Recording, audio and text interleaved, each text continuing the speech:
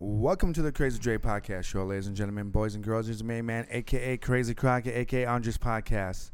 I would like to thank the whole world for listening in, all those 5 people out there in the world. First of all, I'd like to thank Spotify, Apple Podcasts, other sources, platforms out there. Today, I got a new guest. I got my political friend from Grand Rapids Brewing. I'm going to call him Gary from GR Brewing. What's up, Jerry? How's it going, man? Just call you Jerry. It's fine. I go by many names. Gary. So, Gary, when I met you, we're going to get right into it. Sure. So, when I met you at Grand Rapids Brewing, we had one thing in common, and it's politics. Right. But this is the real question. Why is it that people like you and I can correspond with politics, and why is it that other people just get into this skull moment of, we can't talk about it, also might punch you in the face or whatever? Yeah, I know. It's a scary subject for some people. It's a big deal, and people take it pretty seriously. It can get heated, and I think people don't know how to, once things do get heated, they don't know how to, handle it. Tone it down. Yeah, or just try to find common ground. And sometimes you can't find common ground. Sometimes it's agree to disagree on a lot of issues, and people are scared to go there. Okay. So being scared, is it being scared of your team losing, like Democrats, Republicans? It's part of it. Or is it the fact that people don't know what they're talking about? I think they're afraid of saying something that's can be construed as either offensive, and sometimes you have to go there. And they're afraid that they're going to get caught doing it, and then they're afraid of the consequences of that. I think we have cancel culture it's a meme, it's kind of, everybody talks about it, but it trickles down. I mean, you can see it happening in mass media, you can see it happening in academia, you can see it happening in corporate America, but it trickles down into basics, human interaction at a bar. Yeah. Where people just are afraid of certain subject matter, and once you go there, they freak out, and I think that their self-defense mechanism kicks in. Self-mechanism based on, I think, more like they don't know what their political party's actually doing, or they're just afraid to stand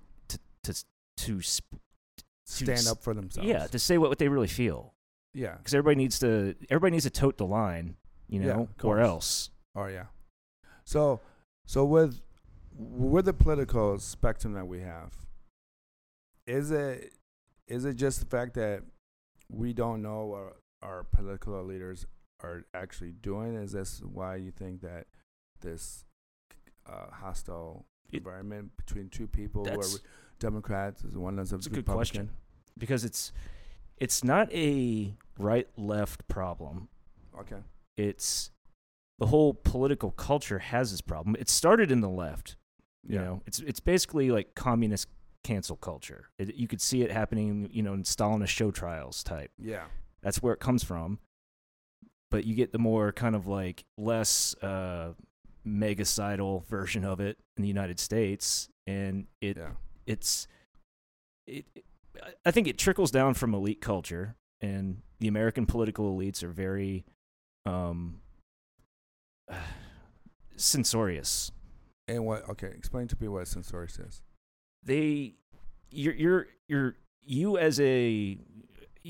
You should think a certain way, and if you don't, then you're a problem. Okay. Yeah. So most of us are problems. Nobody. We're not. In the political class, and people have a broad spectrum of opinions. But when you have a class that restricts, the political culture to certain subset of opinions, everybody's a problem at that point. Well, yeah, because no one really knows what the issue is, but right. They have an opinion about who's whatever reason they voted one way or another, right. or whatever their stand is. Right. So, because we're not a part of that elite class, right? You're right. Everyone is the problem. Yep. But there's no way. But is there any way to solve that besides trying? I mean, if we had to, do you think the American people would fight?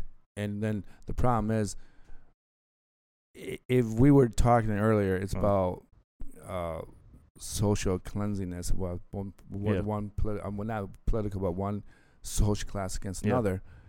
But in reality, in America, we have what we so call the Constitution. Right. We have free speech culture, which makes the United States unique on the world stage because we have these legal precedents. They don't have those in Europe. In Europe, you see social media companies attacked for posts, and they have.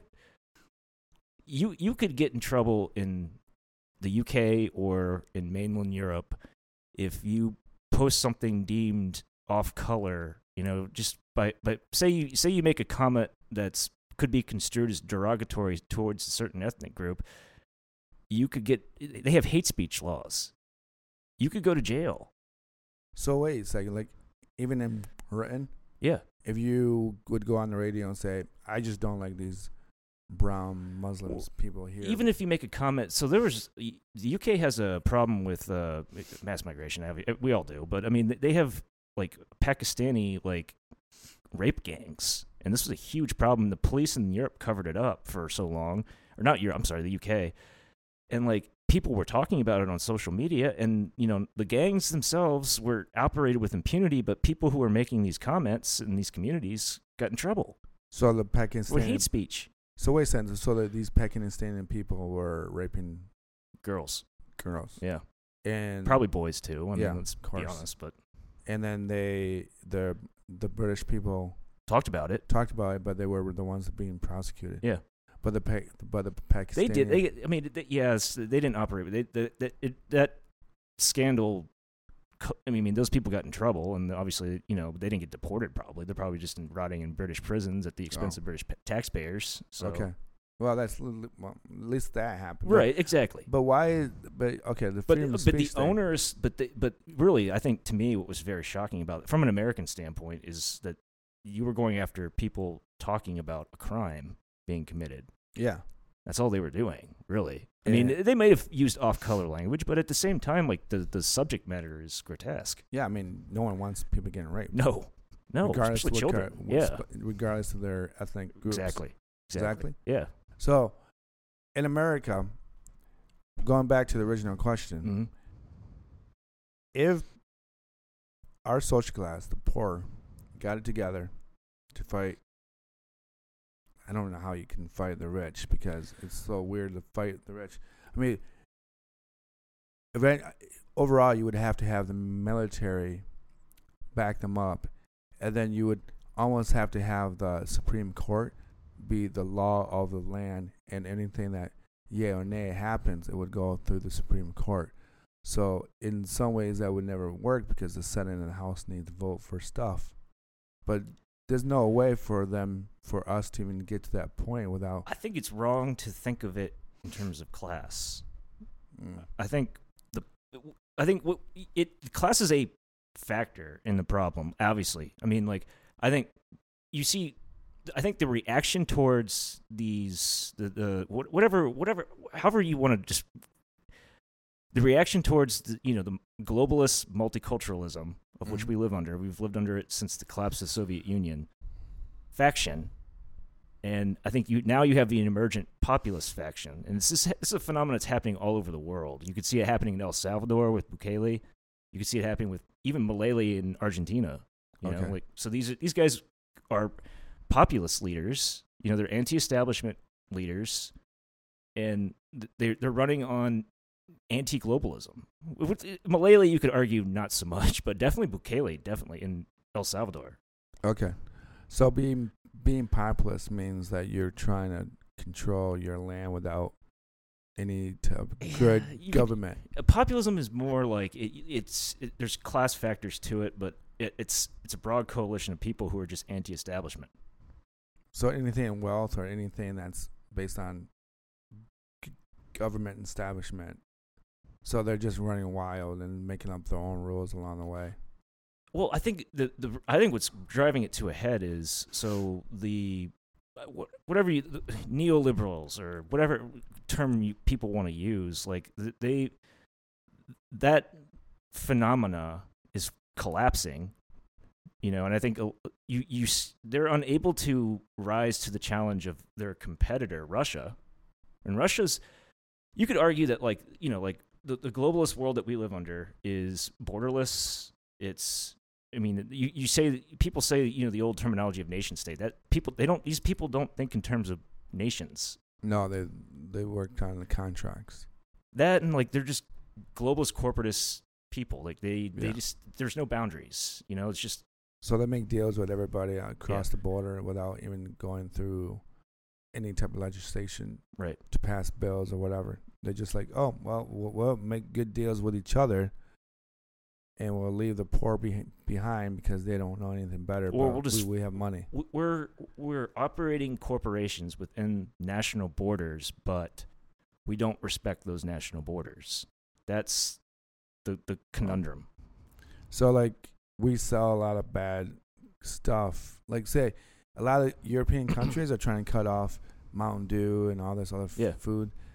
So that's part of this. So we're making Absolutely. So we're making these interactions. I mean, these trades with other rich companies and selling our product to them. And then, to be honest with you, most of those European people, like, we don't want your Mountain Dew. Right. Mountain Dew is bad for us anyways. Right. We've never had to have it, and now you're making these corporate calls. Right. Absolutely. Without making reference to any of their so-called city-state, nation-state, yeah,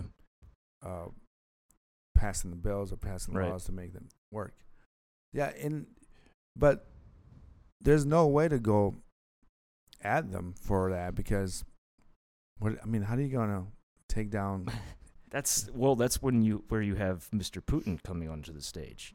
Mr. Putin is I think Russia represents the first, postmodern, the end of the postmodern state, and Russia's a true postmodern state. They're a nation state again, and Putin's reasserting Russian national autonomy on the global stage in a world where national borders don't exist. So he's going back to the old school of saying, "This is Russia. I represent the Russian people. And you, Mr. Globalists, will do what I tell you within my borders or get out." Okay. But some Europeans, I've seen even someone in Ireland said that maybe Putin's doing the right thing because he's actually protecting his. A lot of people feel that way. Income base. Say what you will about Russia. Russia's not like. We could go into. Russia's not like they're not a model citizen, but at the same time, like they're different than the sort of the slop that we've been fed our whole lives. Well, Putin's Russia is different.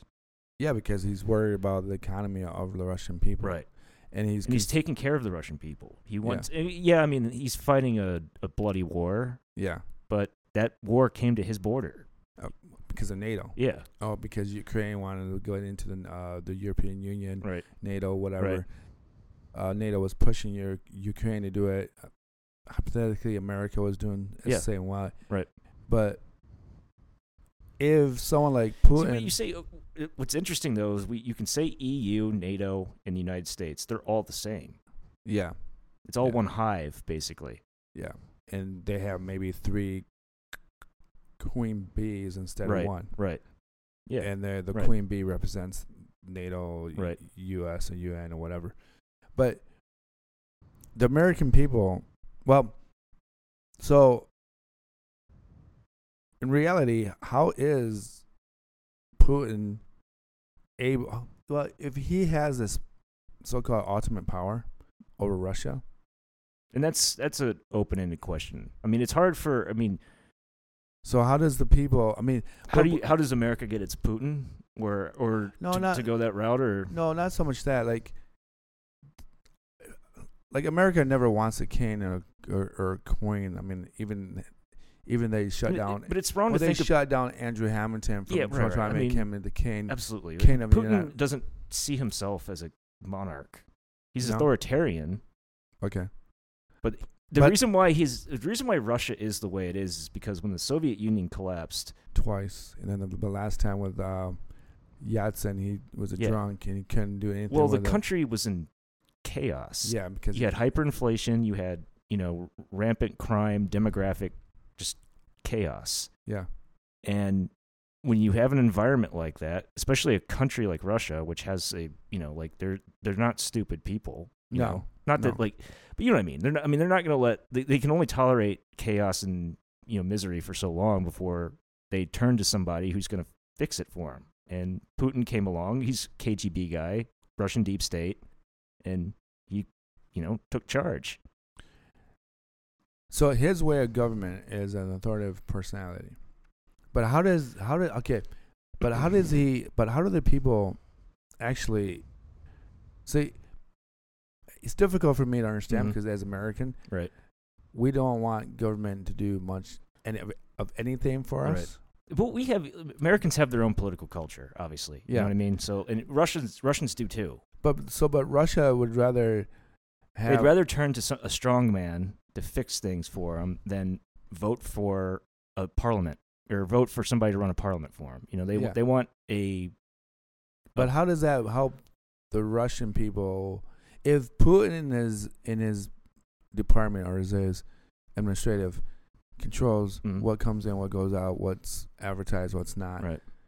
But how do the Russian people? So are the Russian people wealthy? Are they poor? Are they? It's not a. Where's that money? That's what makes Russia unique. Is Russia by Western standards is not a poor country. It's different. There's poverty there, yes, but you're not going to have. And if you go to St. Petersburg and Moscow are modern cities. They're modern European cities. Yeah. They're not like crime-ridden cesspools. No. But but what's different about it though is So for example, the Russian. Okay, let's say I'm a Russian and I want to own my own business. Am I allowed to run my own business? Yeah. They have an open economy. The economies work in Russia because Russians have historically dealt with lack of central authority. So there's a certain amount of libertarianism in the Russian character that they just had to take care of themselves because nobody else is going to. They don't have history of competent government on the local level. So on the local level it's very libertarian. On the national level, because Russia is it's a multicultural empire, they need a strong central authority to basically hold the country together. Yeah. So that makes sense. Yeah. And that's really what America is kind of. To some degree, yeah. To that. But we have more of a democratic culture in our, at the local level where, Americans like to vote. Well, we did that because. Right. No, that's fine. It's just, that's our Adams. political culture. It's just we like to vote, whether or not that matters. And we could get into that. Yeah, it does. But at the same time, you rely on a central authority like a president or, an authoritarian like Putin to take charge on national issues. And there's a lot of discretionary power to that. So Putin controls the military.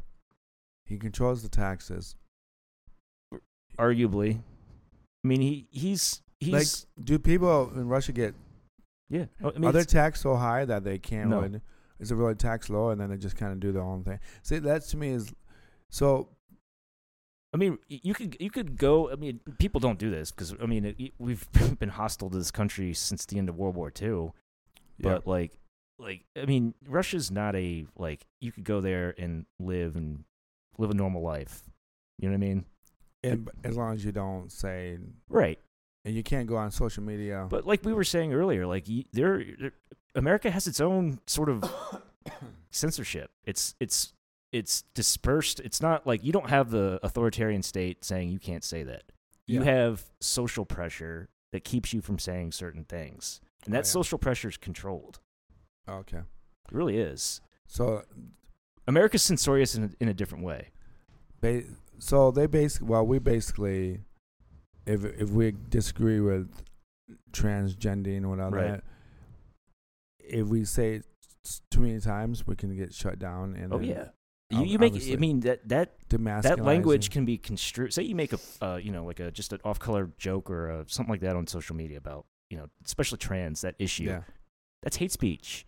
That is, well, I mean we don't have hate speech laws, but like you could get deplatformed. I mean all your Google stuff will go away. All your say you have PayPal and stuff, like they can really go after you financially and like on social media to where you are silenced. You're effectively non-personed. Well, yeah, I mean there's a lot of YouTubers that have been shut down because of that reason.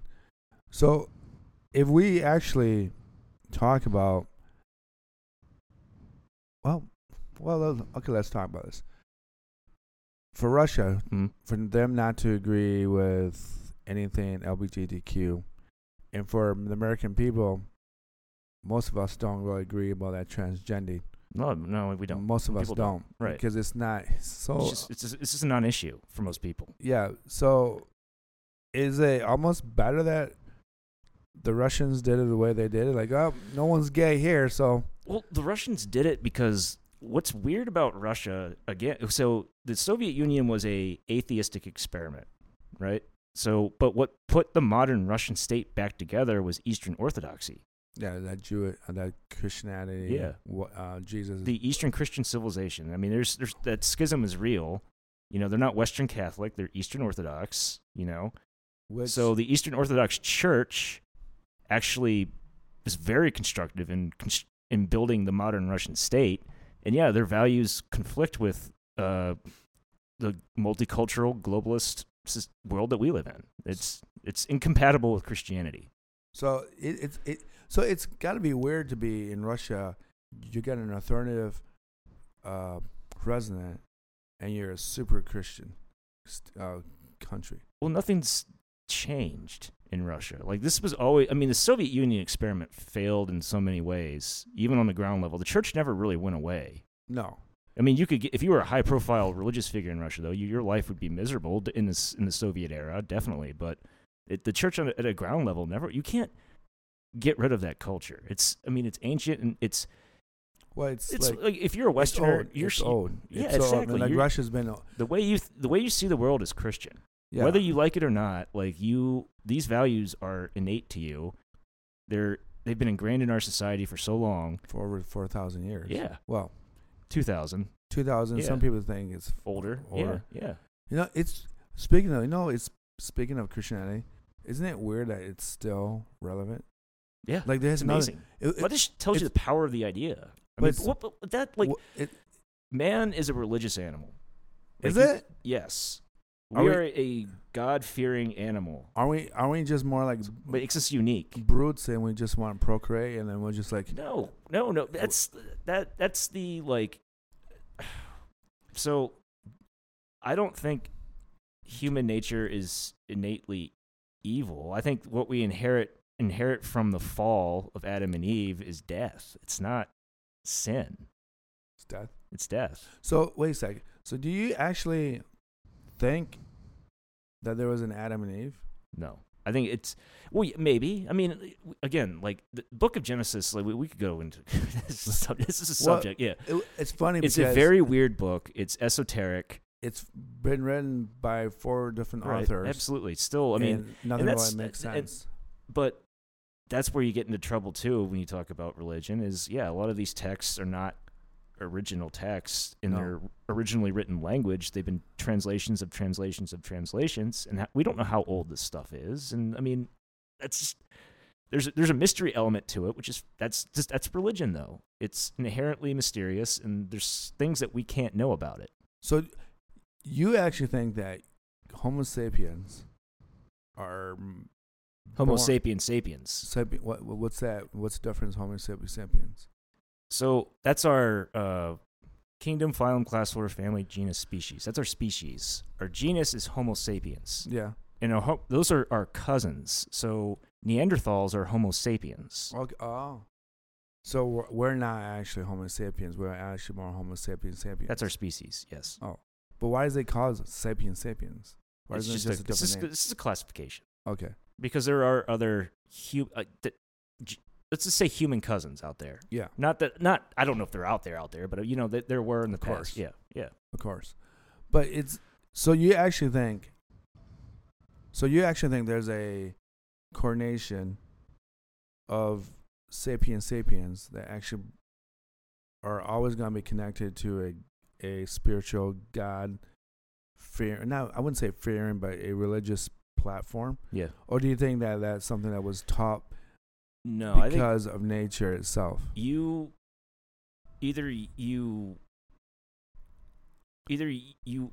embrace a god, or you yourself will become a god. What?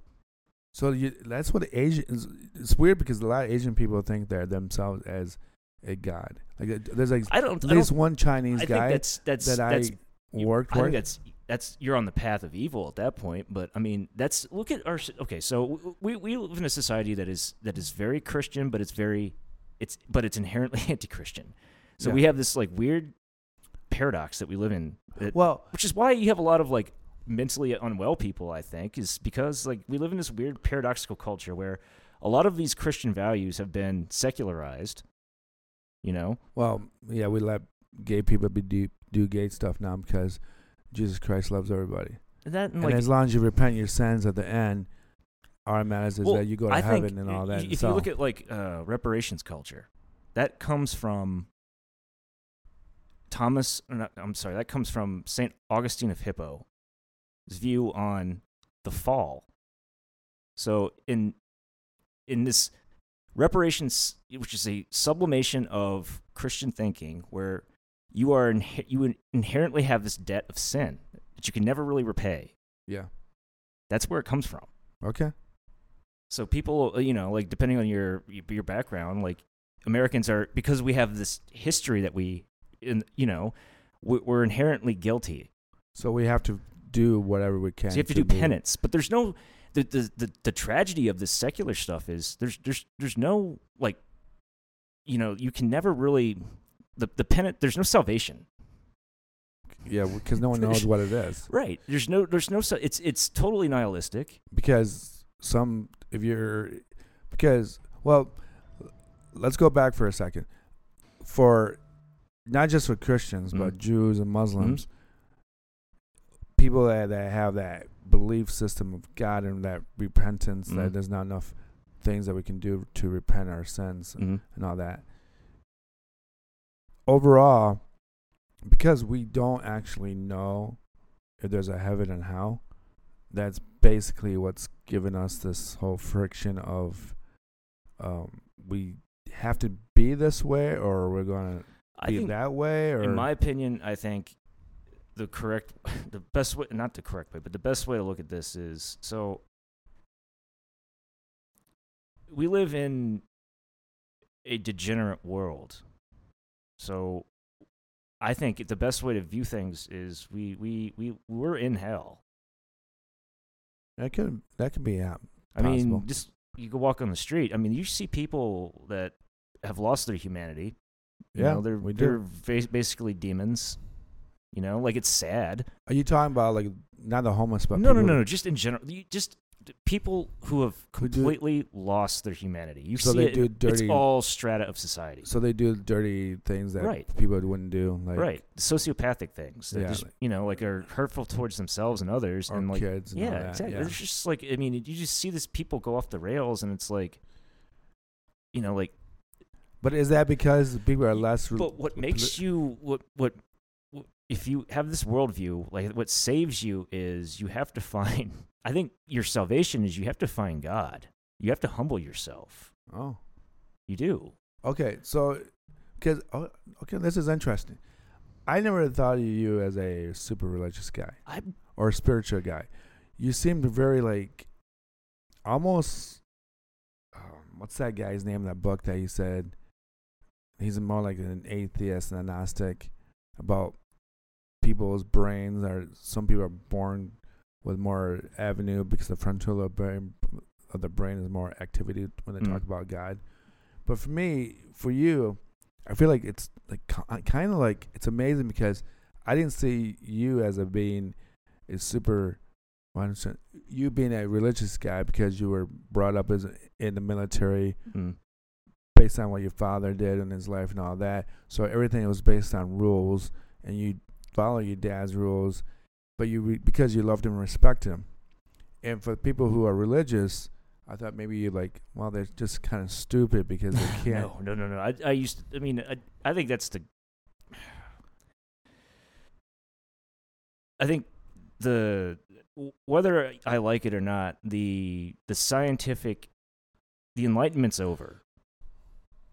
We don't live. Nirvana is over. Not Nirvana, but I think the scientific revolution is over. Really? I do. Because scientifically, we're still trying to reach out for aliens. Aliens are our ancestors to what we were, and they came down to Earth, and they're that rational culture that came out of the Enlightenment. Like, I think the United States is we're an Enlightenment country. We came out of that 18th century kind of scientific revolution. Okay. Yeah. I think that culture's gone now. I don't think people don't think scientifically anymore. No, they don't. But they should, right? I don't know if they should or not. I mean, I think we're too dumb to. We're not smart enough as a sapien to be able to. No, we are. I don't think it's intelligence. I think it's. But it's just something that we can't understand. I mean, it's being able to understand is part of it. Like, that's part of just being human and being rational. Is like, there are things that just I don't understand. Yeah, like, that's life, and that's fine. That's a scientific point of view. And then enlightenment was us figuring things out, right? Eventually, using reason. Yeah, but eventually, our galaxy is hypothetically so big that we can't learn more because we can't get to. Infinity is something you approach, but you can never exactly. So grasp. We can't see the other light years ahead. So our intelligence will always be to where it's at now, and now we're not in enlightenment, which is fine. That's human. That's that's the scientific perspective. But I think if you go out and talk to people and listen to how people think and reason, they don't think and reason scientifically. They're religious fanatics. We live in the Reformation. We live in a very hostile spiritual war going on right now between secular atheism and this reemergence of religion. This started in the 1970s. Well, with the Islamic Revolution in Iran. That's when this. All because yes, Iran used to be really socialist. What brought down the communist regime in Poland was the Catholic Church. Oh. And Pope John Paul II. Mm.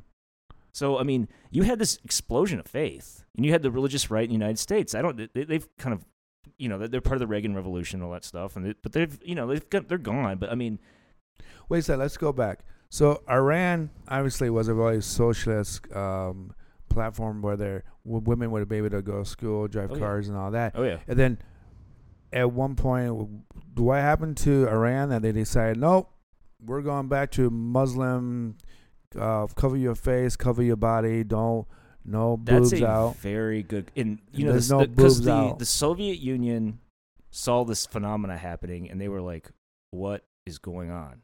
So they saw Iran going backwards. Right. But all right. So and if you're a Soviet atheist, that's how they thought. They thought the communist the color. They thought the third world was going to be red, and when you see it going the other way. They were just, and that's the reason why they invaded Afghanistan. They took that seriously. They saw this happening in the Middle East, and they're just like, what is going on? This is because they were allies with the Muslim countries in the Middle East, and during the Cold War in 1970s, Kissinger-Nixon era, you had Israel was our ally. So this was the Cold War contoured it, but when the Cold War was falling apart, and the third world was going back to religion, Well, I mean, that had ripple effects. No, exactly. So Iran was going backwards. The whole Middle East did. The whole Middle East did, and basically they probably were afraid of the whole communist Russia. And I don't know what was. Maybe they don't know what's going. The Russians were surprised by it. What? Maybe the Iranian or the Middle East was afraid of what Russia was going on. That Russia and America was going ape shit and going to throw bombs at each other, and maybe they had this hypothetical thing about going back to God or Allah and making sure that maybe they were afraid of the whole last of the what do you call that? The atomic wherever the word ends. The it starts with an A, but maybe that's what happened. But then what? Go back to Poland and John Paul. Mm-hmm. So the Catholic Church, the Polish Solidarity Movement, it was basically organized strikes. So how that was organized on a grassroots level was through the church. But okay, so explain to me what was going on with Poland and the church. Why did the church? Well, the church stepped in because Polish is a Catholic country. Yeah. It's very Catholic. But what was happening in Poland? The Soviet government, the Soviet-controlled Warsaw Pact government that ran Poland during the Cold War. Oh, yeah. Was hardcore atheist, communist. Oh. Yeah. Okay.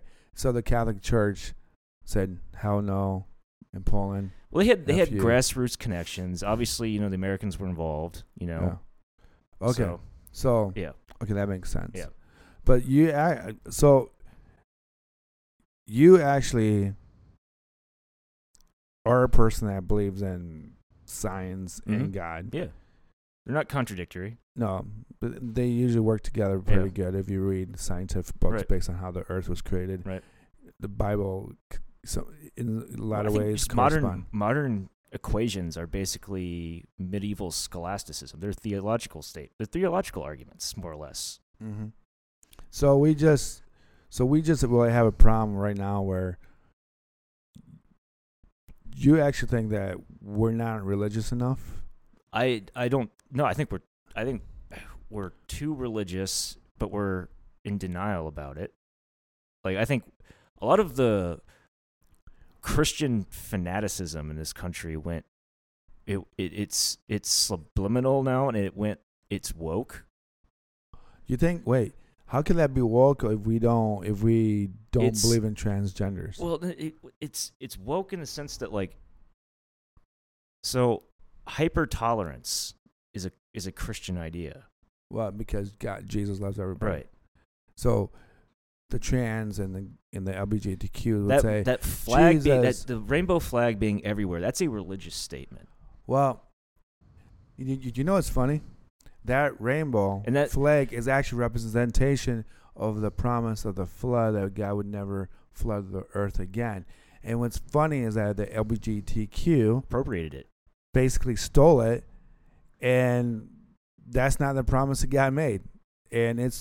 But I get where we as Christians, well, Jesus Christ accepts everybody, and it's basically no, he doesn't. I disagree with that. I think this movement where there's that stupid commercial, and I think this is just it's blasphemy and it's heresy in the church, and this needs to be addressed by religious leaders and going forward. Okay.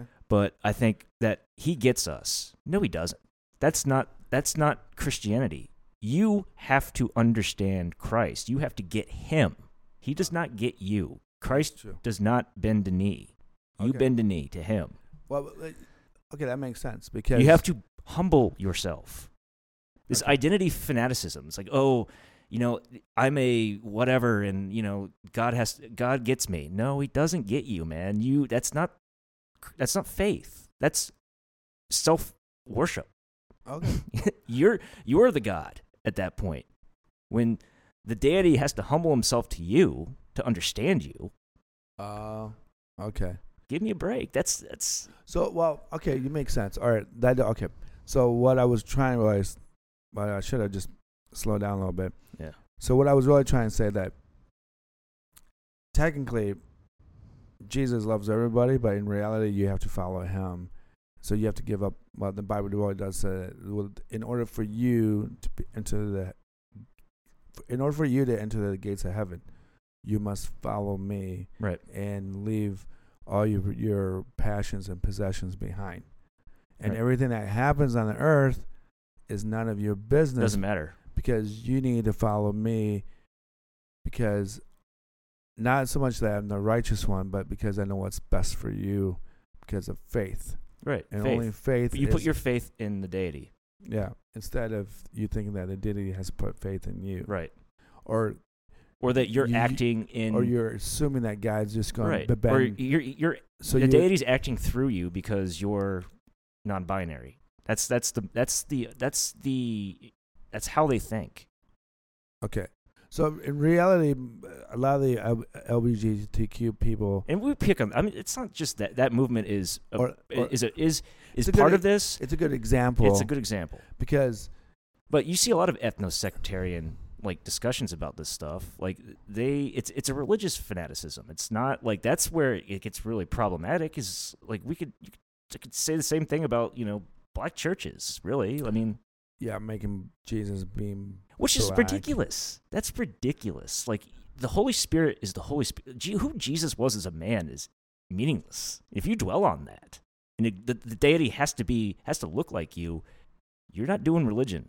Oh, yeah, it's true. You're worshiping yourself. So you're basically saying that, well, a lot of the, black churches say that in order for us and a lot of them, they've incorporated all this Gnostic nonsense, and they're modern heresies in many ways. Not all of them. There's some good, upstanding Christians. I'm not saying. But the same thing about even white churches making absolutely Jesus blonde hair, blue eye, which is dumb, man. Right. And there's no way that he probably was a blonde hair, blue eye man because. But it's if he's in the Middle East, this is a ridiculous argument because it really doesn't matter because it's about the Holy Spirit. Right. But okay, it's about the Scripture and it's about the Spirit. That's all we have. You follow the words, and you believe, and you through the words you imbibe the Holy Spirit. That's it. That's faith. That's faith. Let me play the what's that movie with Al Pacino and oh my God, now I can't remember his name. You put me on the spot. Devil's Advocate. Okay. That's the movie. Keanu Reeves. Yeah. Yeah. So let me ask you this, though. Okay. The Trinity does not actually exist in the Bible or the Old Testament, New Testament, or any of the other spiritual books. So. Oh, it does. I do have a Bible, but I would. Read Corinthians, man. Paul talks about the Trinity, the Holy Spirit. Does he? Yeah. Okay. All right. So you busted me right there. So. If that's so, you. It's really, I mean, the Acts of the Apostles. I mean, it's I mean. So you really think that in some ways our society or our world needs to go back to that spiritual belief? I think that's. I don't think that people need to do it. I just think it's happening, and we're in denial about it. So I don't. See, the thing is I'm not sure if we're denying about it. The West is in a spiritual crisis because it doesn't know who it doesn't know what it is anymore. Because a lot of people don't get married. A lot of people don't go to church. Right. I don't know if that's true anymore, but I know that's true like 10 years ago. The churches, it's not so much that people have left the churches have left the people. All right? I think. So what does the church have to do to bring the people back? I don't know. People will find a church. A temple of some sort. They'll build a temple, But I mean, the modern, mainline Protestant, the Roman Catholic Church, all these Western institutions are corpses, Well, it doesn't help that the Catholic Church likes little boys. Well, you know what? Like people make true. Well, that's a true example. But you're more likely to get sexually assaulted in a public school than you are a church. Period. Well. So more sexual assaults happen on public, schools. Yeah, absolutely they do. But don't you think that the church? The Catholic Church has always covered everything up. Yeah, but and it's always like a whole. There's its own. Again, I'm not going to defend the Catholic Church. I'm not defending any of these old Christian churches because I think there needs to be a new Christian revival of some sort. I don't know what that looks like, and Well, I'll tell you one thing that they could do is that. I think they need to. But a lot of these places are all just rotten to the core. Well, yeah. But I really think that a lot of times, the one thing that pulled me off from going to church is these preachers that think they knew exactly what God was talking about. Yeah, and it doesn't matter what scripture it is. I know. No, exactly. And it doesn't matter if that guy is on TV with a bigger house or the guy who lives down the street who has his own church. There's a lot of hypocrisy. I think the best way for anybody that is a preacher or a priest or anything, the best answer that you can tell people, like I don't know what God actually wants from you, but I understand what God wants from all of us. Right. But for me to tell you that you are living not the life of what you are living, well, it's contradicting. This is going to come at you it's either it's going to come at you from a church or it's going to come at you from our secular society. They're going to tell you how to think and what to do. They have the same fanaticism and starry-eyed belief in what they're proselytizing as a church. Just know that, like, I mean, but the church doesn't really say much anymore. They don't, because they don't have the pulpit. The pulpit is taken over by these fanatics, these communist fanatics. Call them what they are. I mean, it's just modern communism. Call it for what it is. I mean, communism is basically one person telling everyone else what to think. It's basically it's a group of people telling everyone else. It's social leveling, and it's control, and they resent the private sphere because they're afraid of what's out. They're afraid of losing control. Well, I feel like a lot of these people who are like even the Black Lives Matter or whatever group that we were talking about, I think like they hate that privatization because they have to think about what they're actually doing is not good or they do. bad. I mean, yeah, they don't want to be alone in their own space. And by making other people feel guilty, they can justify their own. And they can just get more. They can carve out more. They get more spoils. Yeah, like back then, the church could tell you, "Oh, you're wrong and you're going to hell." And then everyone's just like, oh, I guess God doesn't love me no more. But there was social consensus in that. There's no social consensus in this woke nonsense that we live under, this woke tyranny. Call it for what it is. Well, I think it's finally ending. It is. I think it is because it's self-contradictory. Well, it's finally ending, and I think you're going to have to thank somebody that you probably would never have to thank before. It's Kid Rock. Really, Kid Rock? No, I'm serious. So with that Bud Light thing and that trans person that in the Bud Light did that all that commercial stuff, and then out of nowhere, Kid Rock has Bud Light everywhere around his property, and he gets it all together and blows it up, and then he and Trump go talk to the CEO of Anheuser-Busch, and Kid Rock and him become really good friends, and now Kid Rock is drinking Bud Light again, and that's a small example, but I mean, but the thing about this, but you can't. Okay, if you're in a corporation, let's say you're just a middle manager in a corporation, you have to toe the line. It doesn't matter. I mean, you have to toe. I mean, you cannot say anything.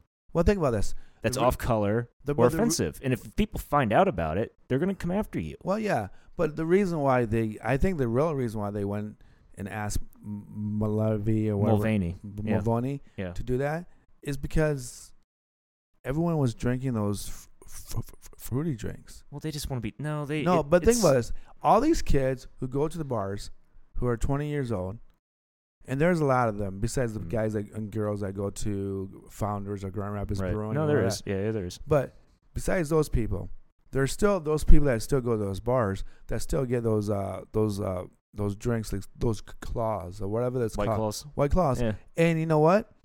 And Bud Light and Anheuser-Busch were losing to other craft brewings, and now they have to deal with the White Claws, and now they don't compete. The money was going down. And so the best thing they say, well, we might as well see if we can get a person who is a trans person to sell our beer to other trans people. And what it really happened was that you pissed off a bunch of good old American boys and girls and say, I've been drinking Bud Light since the day I was born, and you're trying to sell me trans. And that's the thing. They thought, in some ways, I think that they thought that they were trying to make Maybe American boys and girls drink Bud Light. I think they wanted to. There's a movement to torch anybody that's popular culture, the established, what's deemed the established culture of America. So if you look at what's going on with football, you look at what's going on with like Bud Light. That's a good example. You look at what's going. Yeah, Taylor Swift. Throw Taylor Swift down on her throat. Right. There's a movement to infiltrate these institutions that traditional so-called whatever that means now. I don't think it means that much anymore. I don't know if anybody that is like, oh, I'm a beer drinking, football watching. People don't think like that way. No. But I think there's a lot of dumb people that actually talk that commercial. Yeah, but I think this group, like I said, the Hive, it wants to torch this culture because it's a threat to them. Torture what culture? This so-called traditional American culture. They want to turn you're gonna have the rainbow flag in the NFL. They have two national anthems in a sports game. That's stupid. It's insane. That's one thing I totally disagree with. That is the fact that they had a black national anthem during the Super Bowl. We don't have to. We're never going to have to. They can't even film the national anthem on a football game. They don't film it anymore. They don't. They don't show it on television anymore. I think they do because I watch football. Yeah, maybe in college they don't do it in the NFL. Oh, they don't? No. But it's so weird. Why are they against? Why is our society so against this traditional male female? That's a huge riddle. 95% of us are just normal heterosexuals, right, I know. And we can tolerate the 5% who are gay. Fine, yeah, who are LGBTQ, and who are different, who are 2% who've been sexually abused, and now they're just kind of fruity. Right, we're okay with that. Yeah, we're all right. But to try and make the whole world into like, you need to be this thing, when you have like mandated drag queen story hours for children, that's stupid. It's insane. Even the Romans didn't care for that, and they would have just shut that down. And people wonder why, like, okay, military recruitment is going down. Well, I'll tell you what, who wants to fight for this nonsense? I don't. No. Who's going to fight for who's going to go into a National Guard and try to take down? And what national anthem am I going to be saluting? What flag do I salute? I have to go through all this mandated diversity, equity, inclusion training, and nobody likes that stuff. No, it's a weird place to be. It is. But I feel like we're going back to. I can feel the wave turning. It is. It's because you can't. A functional society doesn't behave this way. No. And it's going to reset itself. But at what point? What price? Right. Is it going to stop and end at the Ukraine-Israel war, the Russian-Ukraine, or the Israel-Hamas war? Is it going to end for the fact that we're just going like? I think the country's just going to break apart. I think you're going to have portions of the country are going to break apart, and they're going to be independent countries. We're going to be like Europe. We're just going to have multi-states. I would agree with that, but there's something about. It's sad. But there's something about the way that we reset. There is. The United States can. Okay, I'll tell you. Obviously, there's three. Things have gotten so bad. No, there's at least two examples. Man, one is the Civil War. Right. Which I don't want a Civil War. Nobody. And the other one is the 1960s movement of the African Americans going to school in a white school. And I think those are two reasons why, if it would have happened, it would have happened right then. Maybe. Because the southern states were still strong enough, even during that period, of saying, you know what?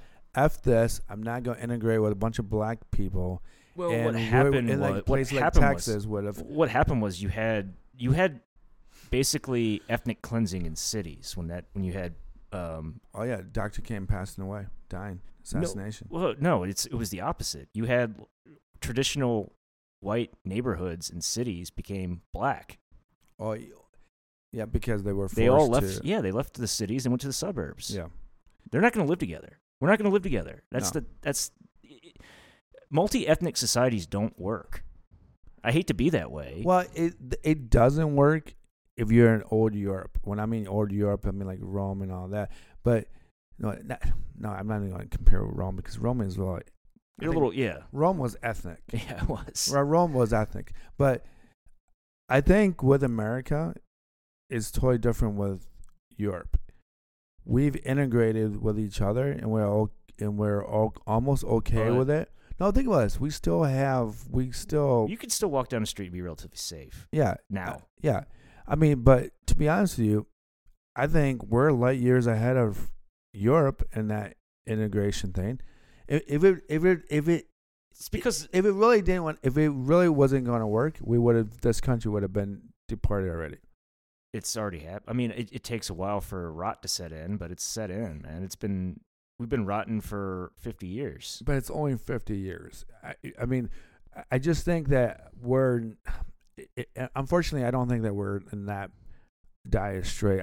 I think there's just a lot more. I don't say dire straight, because, yeah, you're right. I mean, I just think that we're not to that point. We're not at each other's throats, but it's. But okay, we haven't shot a bullet yet against the relations. The relations between the ethnic groups in this country are bad.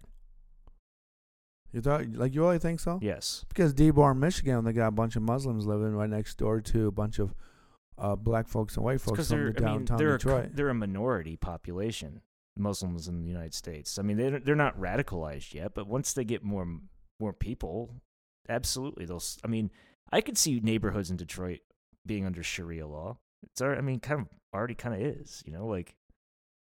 Well, yeah, I don't know. I think that's why people like United States. It's that they're not so. From a commercial standpoint, yes, but from a cultural standpoint, no. I don't know, because I tell you this, a lot of people come over here, and regardless of the healthcare system, people come over here to make money. Yeah, but America's an economy; it's not a country. Okay, but I really think that people really like their sense of they don't have to be super Christian, super Muslim, super Jewish. Right? No. I mean, and that's what's actually, to me, that's what's actually protecting that ideology. Because even Muslims here, I think they would turn on somebody that would come over here and go straight arrow Shiite. No, I don't think so. You don't think so? They defend their own. That's the difference between Europeans and non-Europeans. Is Europeans have a sense of equity, non-Europeans don't. All it is it's me versus them. You look at majority black jurors, they'll vote not guilty, because the race of the defendant. Yeah, but European juries are not that way. The white jurors will convict. They don't have that sense of ethnic homogeneity. Well, a lot of that has to do with the whole slavery thing that they still dwell on it, right? There's still slavery in the world. Well, yeah, but in today, sex trafficking and all that is still slavery, human trafficking. More white Europeans were sent from Africa into Central Asia than blacks were from Africa to the United States. Slavery was more of a problem for white people than it was for blacks. And blacks were slaves before Europeans showed up. So how somehow the Europeans are uniquely responsible for the plight of Africa is ridiculous. All the infrastructure in Africa was built by Europeans. All of it. Really? Yes. And no one knows about this? Because they know about it. It's just that they've been radicalized since the 60s about being anti-European and anti-white, and sad. So it's just hatred. Again, that's where Europeans have to be careful, is these people just simply hate you. They hate you. Deep down, all this anti-white stuff is all just hatred. Pure hatred. You got to wake up to that. Pure hatred. You really think so? So the European countries are in a lot of trouble. Yes. And they have no way of getting out of it, because unless somehow they unite and there's I'm telling you, I know I don't think they will. I'm telling you, they could. I'm telling you, when we were at the Lantern, that it'll take small countries like Iceland and Denmark and you're right, it will, and Ireland. Yep. And they'll do something. I would call the Muslim or brown people. I wouldn't say Muslim. You don't have to be Muslim to be bad, but Right. But it'll take something like that, and because they're so small, they have to defend themselves. Where if it's like France and Spain, they will like comply to whatever the law says because they think their national their own government, national government their will take governments care are of them. pro-migrant, and their governments are going to back the migrants. Yeah, but Whatever. I think Iceland, Denmark, and Finland, and all those countries, Sweden, Switzerland. Ugh. I don't know. If you put them, if you corner them long enough, Something will happen. something will happen, and that will start the whole shebang. You know what? America and Russia will lay low, but if Switzerland and all those countries says enough in NATO, Yeah. then Russia will join that, and then they'll come Yep. from Yep. that end. So Switzerland, North, and Denmark. That's and all the that. worst case scenario for the United States. But- that means we're off that European peninsula. Yeah, but but that would be horrible. Well, in some But ways, United Europe, it's inevitable. I agree, it's inevitable strategically. Kissinger saw this. Like it's inevitable that Europe and Russia are going to unite. because all the immigration. Napoleon tried it, and there's a tendency between in sort of extreme Western European politics, like Napoleon or Hitler. They saw that connection. That's how Europe frees itself. From the United States, and Asia is uniting Russia and the European peninsula. because they had in common Napoleon being a complete moron and But Napoleon was a genius. He's like, he wanted to conquer the whole he European didn't have a choice. continent. He didn't have a choice. No, More people declared war on Napoleon than Napoleon declared war on them. Like he fought to defend his country, and he lost, and yeah, that's how it goes. but the European countries saw that. Well, there's a tendency in European politics where this is like a subliminal thing almost. It's in their collective unconscious. Because they have to, in order for them to survive, they have to rely on each other. Right, and we can And talk so about the thing about it. So the same thing about this immigration is that of all these immigrants start abusing their white people physically and sexually. it's already happening. And it's already happening. Yeah. And when they get to that boiling point, I think that could be. What's the boiling point? That's the scary part. It'd be something like I said before. It'd be a smaller country. And I don't want to dwell on this because this is. But at the same time, it's like, look at what happened to that girl in Georgia where she was murdered by a migrant. And like, okay, that's horrible. That girl was horrifically murdered. Yeah. She's a jogger, nursing student in Georgia. Yeah. Like, that guy shouldn't have been here. Like, Oh yeah. is that not a boiling point? Like, what is it going to take for people to stand up and say, this is too much? In the state of Georgia, In Georgia. not the country Georgia. No, in the state of Georgia. Sorry. Okay, Yeah, I'm because- flipping back to the United States. Okay. But yeah. Okay, because Not the country. Georgia, no. no. I mean, No. Russia, the old Soviet republics in Russia, like, don't have a mass migration problem. They No. have migration, but they don't. They've got their borders under control. Well, because they have closed economics sometimes too. That, and it's hard to get there from Africa. You Yeah, know, I mean, that's it's- too long to yeah, travel. Exactly. Exactly. It's pretty easy to take a boat, from Libya to Italy or France. Yeah, Not that of hard. course. But I still, I just, I mean, we'll talk about it again on another podcast. Yeah. But we've gone just over an hour. Okay. So that way that, we were getting to the point where we were just lingering. Yeah. I think we. This is a good discussion. I think we kind of went No, it was good. places where I wasn't expecting to go. No, I wasn't expecting to go either, but Yeah. this is kind of good. And I don't know what people are going thinking of this. I hope that they don't start to get their guns out like, No. these two yahoos know what they're talking about. We're going to clean the Right. world. No. It's not what we're talking I about. don't want I don't want to be responsible Right. for Iceland and Denmark No. and Finland and Switzerland to be Right. I'm not like we're talking like hypotheticals and like contingencies about It- I just really think... I'm not saying neither one of us wants to see a huge conflagration. No, I think two things. There are peaceful solutions to these problems. There's really not.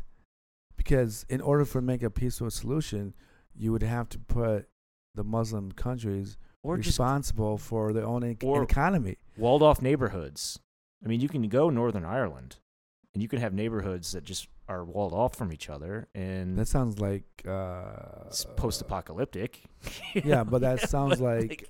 But that almost sounds like the whole communist Russia. You closed the wall. No, East and I West mean, in Germany. they had to do this because you had Irish and Protestant gangs killing each other. Oh, is that why they did that? Yes, and you had the British, the British government troops at checkpoints for these neighborhoods, and you had like no-go zones and stuff like that. Like that's basically what Gaza is. You know, like it's the same. You could fix this, but I mean, it's you gotta like. I'll tell you what. Next time we have that episode, we'll talk about how to fix the immigration of we should figure out a peaceful way to fix it of European invasion of Muslim countries. But I really do think that overall, it's the reverse. It's Muslims invading European countries. Yeah. So, but overall, I do really think that the Muslim countries will have to have or need some support of their economic wealth. That's what I think it's really happening. But that's who's responsible for that? Like Saudi Arabia has a whole lot of money, man. Like they could feed their people if they wanted to. They don't. They ship their poverty to other countries. But you know what? And I know that I just found out Saudi Arabians don't consider themselves any part of the Muslim community. They don't. I know. They don't, and that's why they don't. Yeah. That's why they just kind of throw everyone out the side. I know they don't. Yeah. That's just kind of weird. They're wild. Well, I just think that in order to fix the problem, you have to fix. You have to fix those Muslim countries to be able to make an economy. Scientific output of the Middle East is basically equivalent of a middle-sized Italian university. Like that's huge. There's a huge brain problem there. They have no natural resources. Exactly. It's endemic poverty, basically. They're going to revert back to Bedouins. Yeah, they're going to go back to the religious state of mind, which they already have. Yeah, which is crazy. And you know what? And this might be the reason why they're already trying to fix the Muslim problems by creating sports like Live Golf. Mm. They have Live Golf League run by Saudi Arabians. Who is promoted by a white guy from Australia, who's Greg Norman, who's a golfer from the 90s. Mm-hmm. I know Greg Norman. He's the white face of golf in that era, and now he's the white face of golf in today's era. And now that's why you have 80% of our good golfers in the United States playing for LIV. Yeah. And they don't play for the PGA Tour. So maybe that's their way of trying to fix their thing. Yeah. No, I agree. We'll talk about it. We'll talk about it again. Yeah. We'll talk about the solution of how to make Europe great again. Yeah. We'll do it that way, this way. Okay. I'm Trump. Okay. Okay. My name is Joe Biden. I don't know what I'm talking about. Where am I? Right. Why am I? What's happening? Why am I in crazy Dre's apartment? I want to go home. You got all that little girl's got nice hair. No, Joe Biden. Stop smelling children. Yeah, don't stop doing that. All right. Thank you for listening to the Crazy Dre podcast, y'all. This will air Sunday morning for chat. I'm not going to promise you guys every Sunday because I'm going to have to work on Sundays again, sooner or later. But I want to thank my political guy, Gary. Thank you for having me, man. I appreciate it. And this was a lot more productive and fun than I thought it would be. Yeah, no, this was like I've never done this before, and I think we kind of talked about like how we were gonna run it, and it went in a totally different direction, but it was good. And it was a good discussion. It was fun because we're like the only people in America that want to talk politics, and we don't know a lot about what's inside the politicians. Right. We're not lobbying for nobody. No. We're not Republicans, Democrats. No. We don't have any connection. He's skin in the game. We're just Yeah, two guys talking. Yeah, and we're not at the bar. Yeah. Usually at the bar we talk about this. Exactly. So maybe next time we should bring the bar here. Yeah, maybe. No, that would. That's not a good idea. That'd be horrible. Yeah, you should not include alcohol in podcasts. We're like, what are we talking about? Right. I need another beer. That'd be horrible. That would okay. We might slow down a little bit. Actually, we could actually ask Grand Rapids Brewing To host us, that'd be wild. They might do it. I don't. to have us. No, what we're telling them is, can we get in a back part of the Yeah, we might be able to do that. of that? And Yeah, then, they might let us do we that. would have a couple of beers. Yeah. You think they would? Let's. We'll think about it. Yeah, we'll do a couple more shows, and then we'll be back. So, but at the same time, but like the GRBC probably. I don't know. Do we want to burn that place to the ground? I mean, We should. they're Actually, nice people. Do we want to expose them to this? I tell you what. I think to show Grand Rapids that building is not burning down, we will do a podcast From the on roof. The roof. Yeah, like the Beatles. We do wave to people. Kumbaya, Yeah. kumbaya, my lord. Be like, who are those guys? Right. FBI is Yeah, watching FBI. this. Yeah, absolutely. They got snipers. Yeah, at they do. They got pointing drones at- flying over. Yeah, snipers looking at us. Duck, Gary, duck. They're shooting paintballs at us. Yeah. You know? Yep. It'll probably be weird. But, It'd be weird, but it'd be an interesting experience. okay. Every time I do a podcast with anybody, it just turns weird. It does. It's funny because people are like, yeah, this guy's nuts, but he makes sense. So thank you for listening. I thank you, Gary, for showing Oh, up. man. Appreciate it. I'm gonna try to do one every Sunday or every Monday. I know I'm gonna be with Parlay Sean coming this week, Tuesday, Wednesday, or maybe even Thursday. My disabled friend and I, Ron, will have one working on tomorrow. But I don't think I'm going to air that until Tuesday or Wednesday. But listen to it on Spotify, listen to it on Apple Podcasts, listen to wherever platform you're from. I'm in kind of the mid spot about Buzzsprout or Podbean. I may just ditch both of them and just go with Apple and Spotify. But thank you, everyone. Peace, love, and I'm out of here.